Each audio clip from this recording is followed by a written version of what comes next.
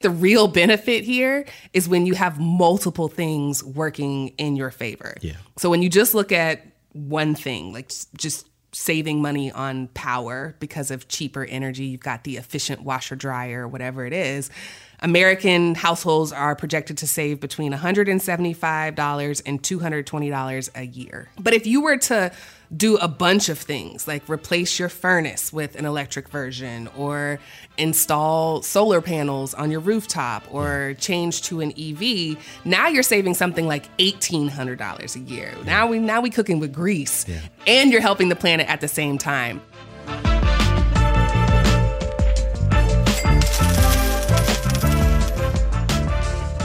Welcome to the Rich and Regular podcast presented by Success, where we explore life at the intersection of money. I'm Kirsten. And I'm Julian. And today's episode is all about the perks of going green.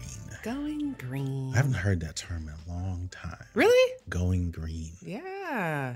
I'm excited to be talking about this because whenever we think about the long-term threats, shall I say, to our financial plan, we tend to think about things like rising health costs, the absence of Social Security, all these other safety net programs that aren't really working well, housing, education costs, things like that. And for the most part, they're kind of hypothetical. It's kind of like looking at what's happening now and being like, that is not going to end well. Yeah. But the reality is that climate change poses a far bigger threat to us than a lot of those things. Yeah. And it's not hypothetical. Like, it's literally happening right now. No, it's real. And it's interesting because that we're talking about this for a variety of reasons. So at the time of us recording this, this is post a lot of the devastation that was caused by Hurricane Ian. And so my father lives in Northport, Florida. He's lived there for maybe 15 years now.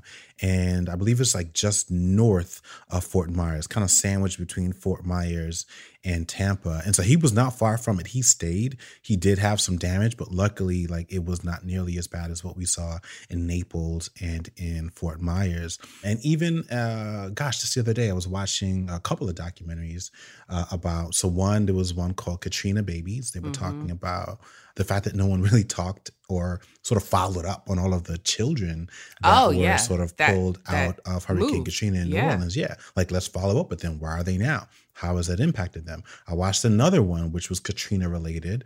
It was on Apple TV. It was called 5 Nights at Memorial, which scary series altogether. But again, like, as we're talking about these things, like, we're even now at a point where these things aren't just hitting the news cycle. Like, they're so prevalent. They're so a part of our culture that they are creeping into just regular media. Like, this is where we are, which is very different from like 20 years ago, where these kinds of circumstances were really kind of like forced into the news. But now it's like, no, this is a part of life. Like, it happens. You could be watching Grey's Anatomy and it's just like, because these things happen so frequently. Yeah. So it's really, really interesting with respect to our concerns over climate change. It's also one of the reasons why we got rid of our real estate portfolio. I remember, our old primary home, and we'd go through the seasons and we would kind of see how the flooding and the water issues were sort of getting progressively worse. And there were a number of issues behind that, but it's just all these little things where it's like, wow, like, I'm just noticing the seasons changing, or the fact that we don't have 4 seasons anymore, whereas we used to, and everyone sort of, uses, I think, Thanksgiving or, the holiday season as a bit of a gauge. It was like, man, I remember it being colder. Yeah. Am I wearing shorts? Like, why am I wearing, like, I'm wearing a tank top, I'm grilling on Thanksgiving. Like, we actually ate Thanksgiving outside last year. Exactly. Because it was so nice. And then it was like, it was hot. Let's go inside, turn on the air conditioning. So like, there's like a lot of these things are like, we joke about it, but like it's very real. And obviously, this is a money podcast, and so there are financial implications to some of these things. And so the idea of going green is something that is really important and is obviously very much tied to a way of kind of solving for some of these issues, or at least us contributing to the solution. Yeah, it's been interesting to see my own thinking on this kind of evolve over the years, because I remember growing up, it was just called global warming, and it and focused on like melting ice. This is what I mean. Like, the language, it's so prevalent that the language is evolving. Now it's called the climate crisis. It's not even called climate change, because like it has changed. It's now a crisis. But yeah, I remember thinking it was just all about the polar bears. But now, to your point, it's about us. It's about the physical environments that we operate in, like our cars and our houses. Now, before we jump into the episode, I do want to include a disclaimer that the point of this is not really to get political. We actually don't. Well, the political aspect is why climate change is happening. There are varying degrees and theories on whether this is normal, whether this is exacerbated by human behavior. Like, that's where things get political. We don't have to actually agree on why it's happening. We can just acknowledge that it is happening, which I think most people can agree to. Sure. And there's lots of data to support that. But the point of this episode is, to highlight some of the perks. To your point, this is a money podcast, so many of them are financial perks of going green now. So long story short, the government has been throwing out some financial incentives to help kind of inch households towards lowering their carbon footprint. And so you can fight against the climate crisis and save money at the same time. Like, why wouldn't we talk about that? Yeah.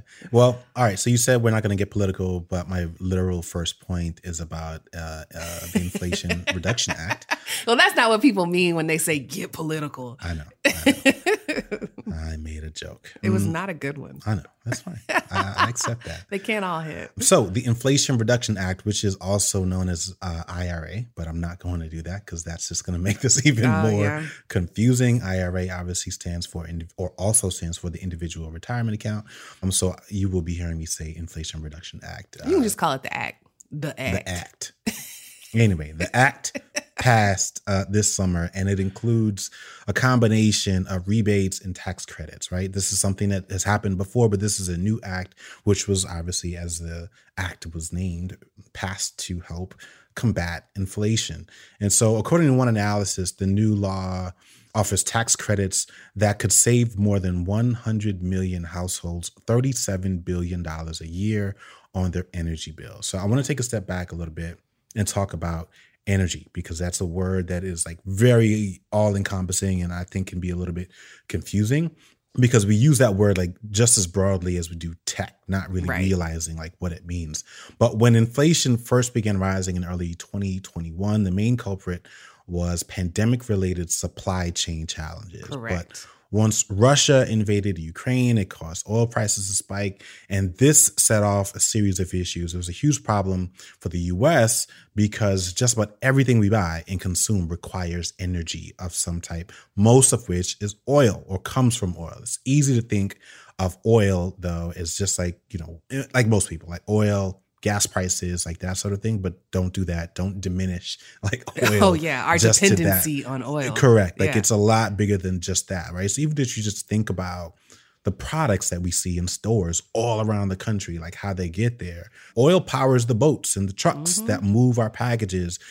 In some cases, they're actually it's a required ingredient that's in a lot of these packages. And so if you think about things like crops, they're planted, fertilized and harvested with diesel-powered tractors. And there's like just this domino effect that spreads to the grocery stores. And that's where it ultimately affects us because that's what makes the cost of a lot of these goods so much more expensive. And so when you think about the cost to produce and just transport goods, and if that cost is rising, then that is then passed on to us as consumers, as purchasers of these products. And that's why we're seeing such high prices relative to what we were experiencing 2 years ago. And so there is a huge connection there. And that's a big reason why the government passed the Individual Retirement Act, the Inflation Reduction. Yeah, well, why they squeezed in all of these climate incentives into the act. Yes.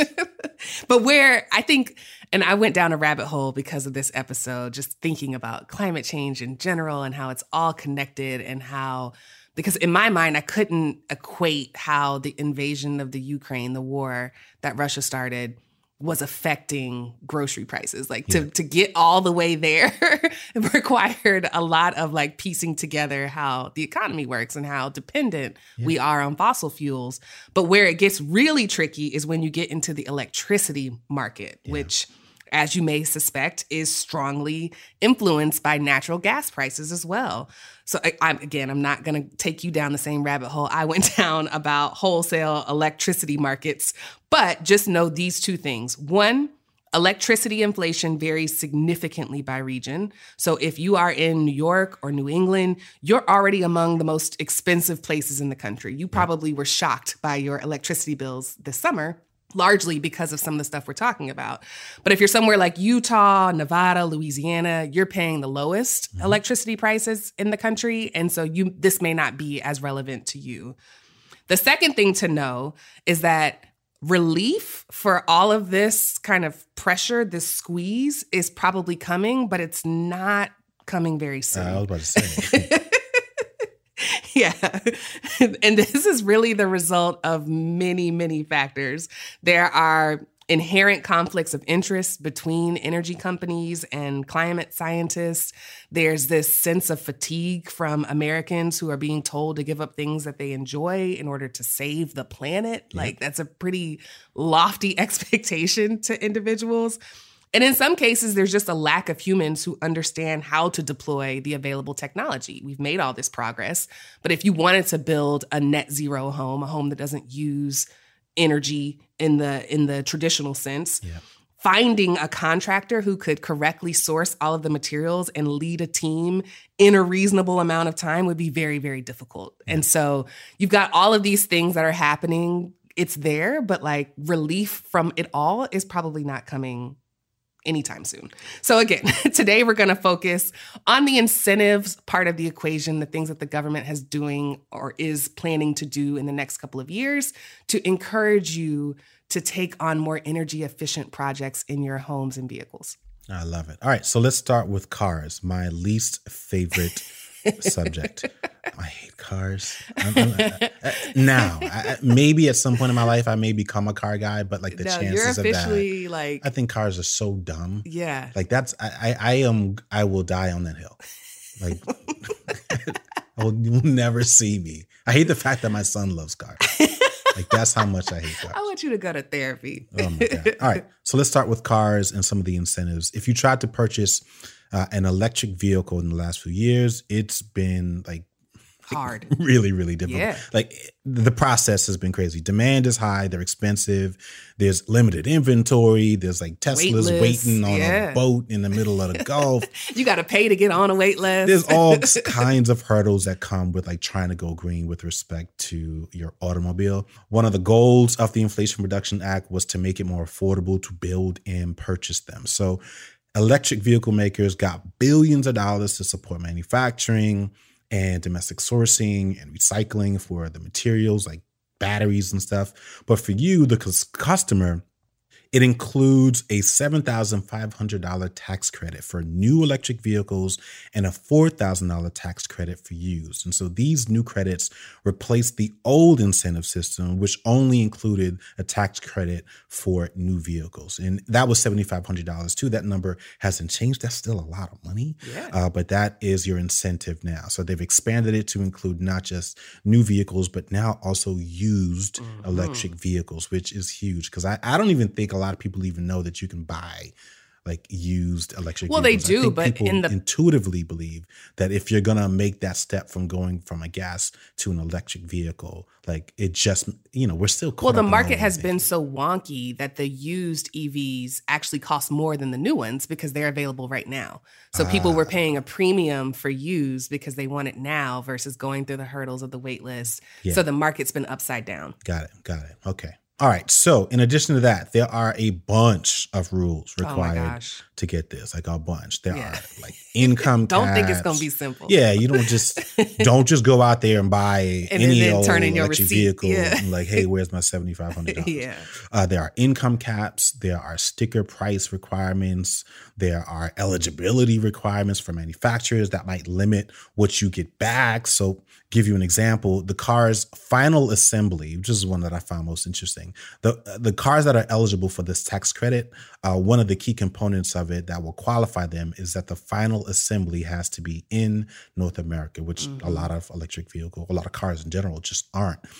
But starting in starting 2023, January 1st, electric cars that cost more than $55,000 and electric SUVs, vans, and pickup trucks that cost more than $80,000 don't qualify. Right. And that's the final price. That's not the Correct. MSRP. Correct. So once you add in all them fancy tires, that speaker, you know, your Correct. heated steering wheel, if the price of your car goes above 55 or if it's an SUV It's not above eligible 80, for the you don't rebate. get no credit. Yeah, so do the math before you go to the lot Yeah. or before you go onto the website and order your vehicle. Again, don't assume that just because it's an electric vehicle that it's going to be eligible. Right. There's another cap here. Consumers, car buyers who make more than $150,000 a year, who are single, or couples who file their taxes jointly and earn more than $300,000 are not eligible. Right. So all you rich people, you're not going to get you're an not incentive. getting. This is for people who earn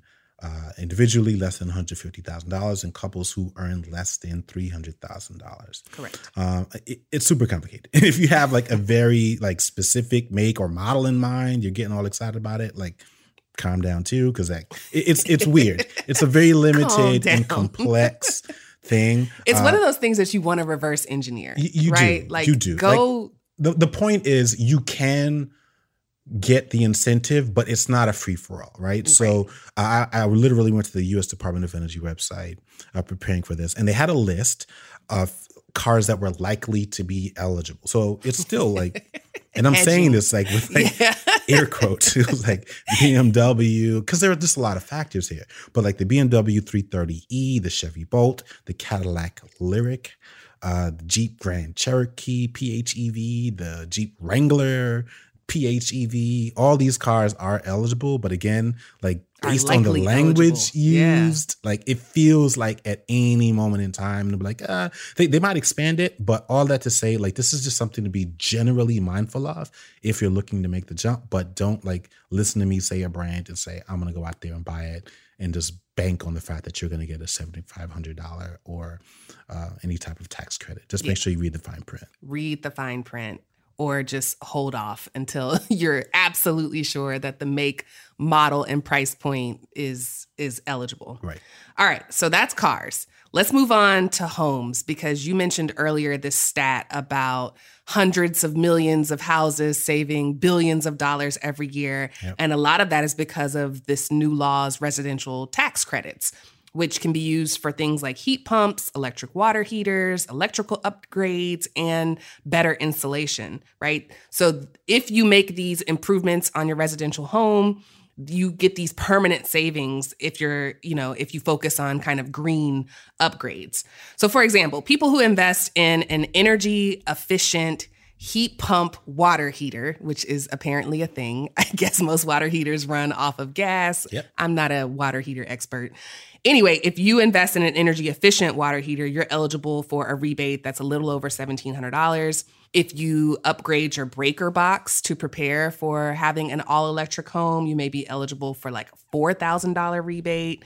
If you're there's a list of them. So if you're curious about what upfront discounts you may be eligible for, there's a calculator on a site called rewiringamerica.org.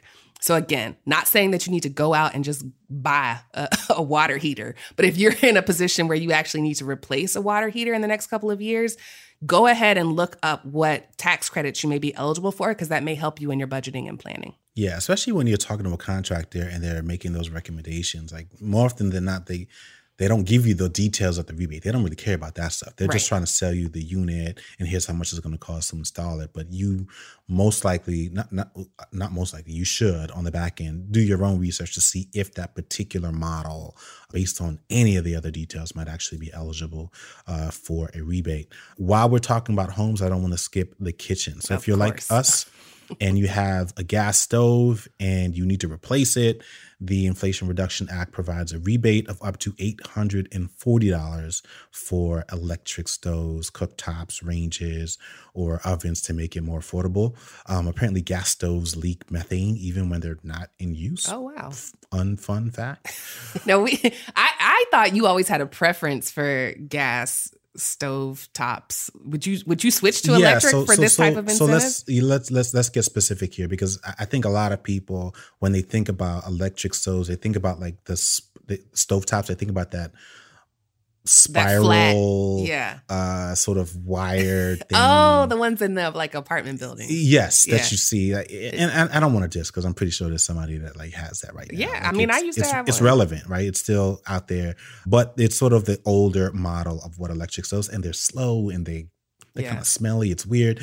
I do prefer gas stove tops. The other thing I want to call out is the reason why they break it up is because, like us, our stovetop is separate from our oven. So we have an electric oven now, which works great. And in fact, I'm not even gonna lie, I didn't even realize it was electric because we have a gas stovetop. I just assumed that there was gas feeding the oven. But we have an electric stove with the microwave on top. And then separate from that, we have a stovetop, which is gas. So all of that to say, as you're thinking about renovations, that might be an option for you, something to think about. You don't have to have the all-in-one unit. You might be able to get a little bit of both and then get a bit of an incentive on the back end. Yes. Okay, let's talk about a few other rebates. There are also rebates for things like heat pump water heaters and for insulation. But the primary takeaway here is that American homes use a ton of energy and don't really produce like any return. Yeah. So according to the Department of Energy, residential buildings account for more than 20% of the nation's energy consumption, which is about 70% more than an average car on an annual basis, right? Just to kind of sort of put that in perspective. So most of that comes from two things. One, as you can guess, temperature control, air conditioners, which just use like a ton of energy. Yeah. And then it just all goes outside. We're literally cooling the earth with our air conditioners. So congratulations, guys. My grandma was right. Your grandma was right. But this is mostly true because like we just in general have really poorly insulated walls and really thin windows that just allow the air to escape, which just leads us to continually turn on the AC have the more. air conditioning on and on. The second one is the appliances that heat things like water or keep our food cold, the washers and the dryers of the world, like those really big, fancy and oftentimes expensive appliances that we all have in our homes consume a lot of energy. And so the Inflation Reduction Act is offering fewer rebates for pretty much everything and anything that you can think of that is going to encourage people to use less energy. So that's a good thing. And it's definitely something that we should all be thinking about as we're looking to make upgrades. I just feel like this is important to, like, you got to look at this stuff as incremental improvements over a long period of time, which I know is a little jargony, but like, I get the upfront savings on things you needed to replace anyway. Like if our stove was on its last leg, sure, I'd sign up for a little government coupon. But I think the real benefit here is when you have multiple things working in your favor. Yeah. So when you just look at one thing, like just saving money on power because of cheaper energy, you've got the efficient washer dryer, whatever it is. American households are projected to save between $175 and $220 a year. Like it's fine. It's good money. Like saving $200 a year is something we would encourage people to do. But if you were to do a bunch of things like replace your furnace with an electric version or install solar panels on your rooftop or change to an EV, now you're saving something like $1,800 a year. Now we cooking with grease and you're helping the planet at the same time. So I think it's easy to write off these little things like, oh, you need to, get a electric stovetop to save $17 a year.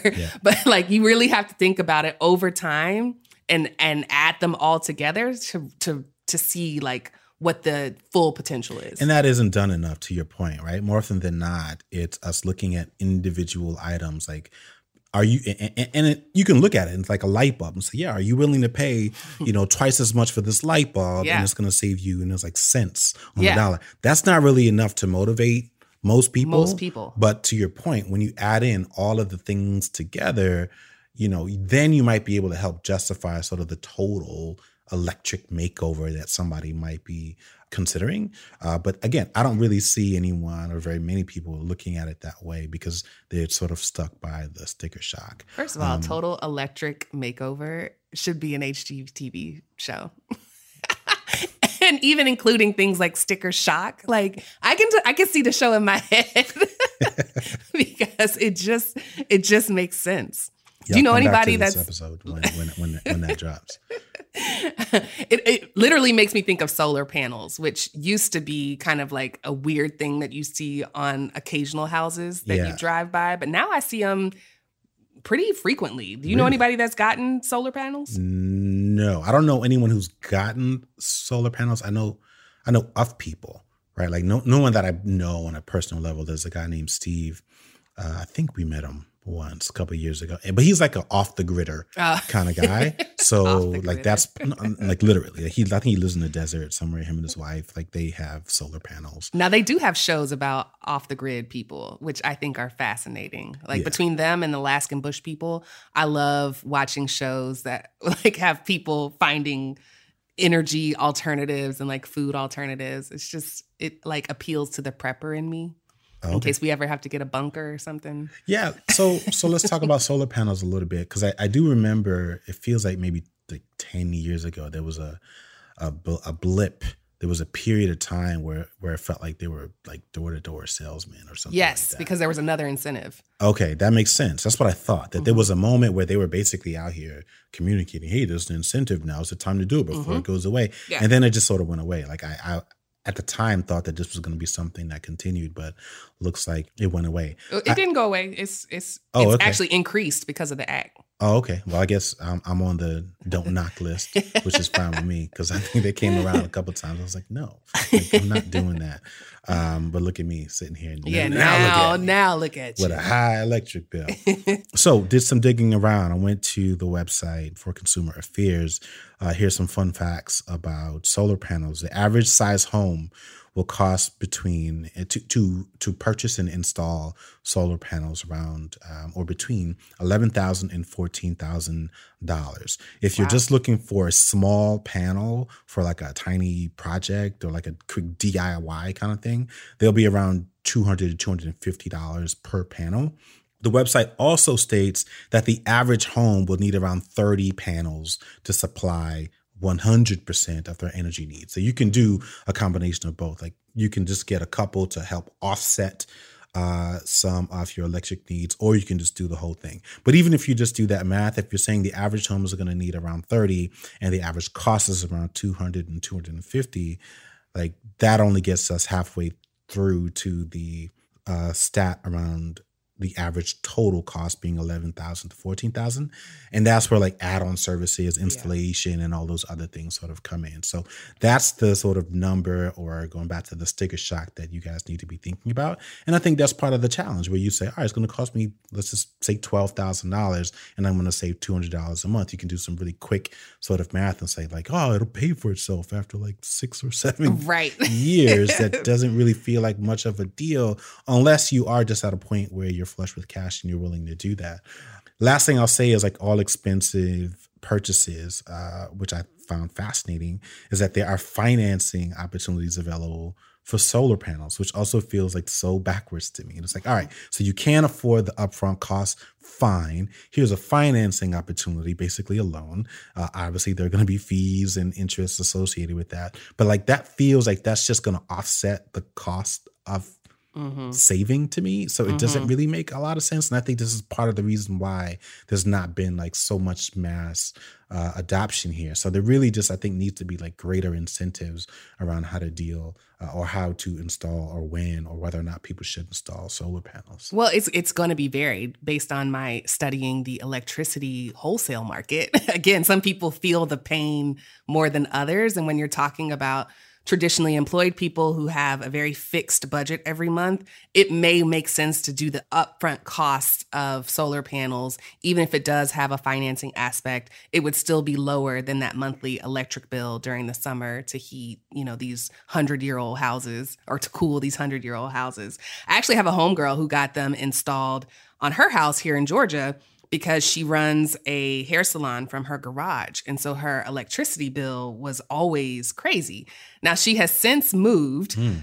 So, and the good news is that I don't know how much the panels may have added to her home value. That was going to be my question. But Zillow reported that houses with solar powers. Houses. Houses with powers of the sun. Awesome. Anyway, they sell for like 4% higher than houses that don't. That seems negligible. Yeah, okay. It's hard to equate like whether that's because of the solar power or some other I'm assuming they did their due diligence and controlled for variables. Yeah, that feels like a fresh coat of paint to me. I bet if you looked at the data, like a fresh coat of paint will boost your housing resale value by 4%. Or you just get solar panels. Yeah. Yeah, I mean, I think this is just one of those things that you get when you're thinking in terms of decades, because that's to your point about recouping your investment. Like it happens over decades. Now, the federal law, this new act, gives you a tax credit of up to 30% for households that invest in clean energy like solar. It's not the only thing that is included in the 30%. But your state may have separate incentives. So do your Googles to figure out because I think the way this is going to work is that the funding is handed down to the states, and the states will either mix it in their budget and create a richer incentive, or they'll just pass it on through. Yeah. But it's very similar to the car credit. Like you need to do your research. It ain't something you can just upload a receipt and be like, give me my 30%. I'm really glad we did this podcast, because as I think about we're not in our forever home right now. We're in our intermediary home. It's definitely something that I would think about for my forever home, right? Like getting and installing solar panels, just because it gives me one lesson. Like when I'm old and crusty, I want fewer things to think about. I don't want to go to the mail. I don't want to check the website, nothing, right? So it's like, if that's just less for me to even think about, and just makes me a little bit more I don't want to be off the grid, but sort of unplugged from all these other things that the rest of the world deals with. I would be down to get this. So call me when I'm 50. Let's talk about this in a couple more years. All right. So final thoughts. Let's do it. I feel like I kind of gave my final thought earlier in the sense that this episode feels very futuristic. It feels very God, with all the things, everything going on, y'all talking about climate change and solar panels. But the point is to plant a seed, right? Because it's absolutely something that you should plan to phase into your life and into your buying decisions. Like for me, the only word that kind of comes to mind when I think about the climate crisis is that it's looming for most people. We're kind of just watching cities and countries get decimated. And if you haven't been affected yet, it's kind of like, wow, that sucks for them. But once you understand the domino effect, you can understand how some people were very eager to pass this bill to give people an incentive to start to do their part, right? So the government is addressing this the way that they address everything else, which is through the market. They are giving us tons of tax credits and incentives, and their goal is to kind of reshape the market's supply and demand curves for clean energy. But as you know, we can't really rely on policymakers to solve every single problem. It can absolutely drive progress, but there are alternatives and options that are available to you right now. So I guess my final thought, it's the longest final thought ever, but I guess my final thought is to take small steps in the right direction that kind of save you money over time while making a dent in changing and improving the planet. Listen, I don't know that I'm that different. I'm trying to squeeze 3 final thoughts into one. So the first one is, anytime I hear the word crisis, in terms of what needs to be done, just know that whenever there's a crisis, it's going to require both government and people to solve it, right? Doesn't matter which crisis we're talking about. You cannot rely on just one. You need everyone involved and focused to help get that done. And I don't think this issue is any different. Secondly, I'm not an expert. My good friend Tanya Hester is. Mm-hmm. She's the author of Work Optional and wrote an amazing book called Wallet Activism. That was her most recent book. And I pulled a quick quote from it, which is to say, and she says, at some point, we'll be forced to make a switch. And it's better not to have spent money in the meantime on devices that burned more fossil fuels, only to see these purchases become obsolete. And so when you think about what we can do today, let that be your encouragement to start incorporating these things now, because it's going to happen, right? Just like everything else, it's not even going to be a choice anymore. So do yourself a favor and stop investing in the old way of doing things. Don't go out and buy a Hummer. They're actually making an electric Hummer. They are. It's $100,000. Yeah. Awesome. Yeah. My final thought is going back to the top with this idea of going green. I also think like language is powerful. And I think that the term or the phrase going green is one that we probably need to just like let it die somewhere. Like it's a very empty and shallow catch-all term, and it doesn't really do much to highlight the urgency of the issue at hand. And while we're talking about financial incentives, like we are also talking about climate change. It's a very urgent and serious issue. And I think that's why the term sustainability is a better term and more commonly used term right now. So for anyone who hasn't really given this a lot of thought, I hope that that's something that you can really start to think about and incorporate, because I think that term sustainability better describes and speaks to the issue that we're trying to resolve, which is our ridiculous reliance on fossil fuels that do harm to our planet. And so when we think about obviously the financial incentives and even just money in general, like what good is it if we can't go outside? Yeah. Like what good is it if like we are living in a state of constant drought and concern about natural disasters and weather patterns destroying your home that you just put solar panels on? Yeah. Like what is the point, right? And so like we have to start looking at this issue with a higher sense of urgency. And I'll stop there before we sort of like delve into more political things. But I think, you know, our energy system today, I think about it the same way I think about like typewriters. Like, yes, it works, but it's pretty inefficient. Right. I like that. Okay. All right. Don't steal my thought. Get your own thoughts. Well, thank you for listening to another episode of the Rich and Regular podcast presented by Success. As my friend Kermit the Frog says, it ain't easy being green, but it is easy to leave us a 5-star rating and review on the Apple Podcast page. I think y'all know how I feel about that one. That was pretty bad. Tomato. I'm hitting you with the Fozzie tomatoes right now. Wow. Whatever. We'll see y'all next week.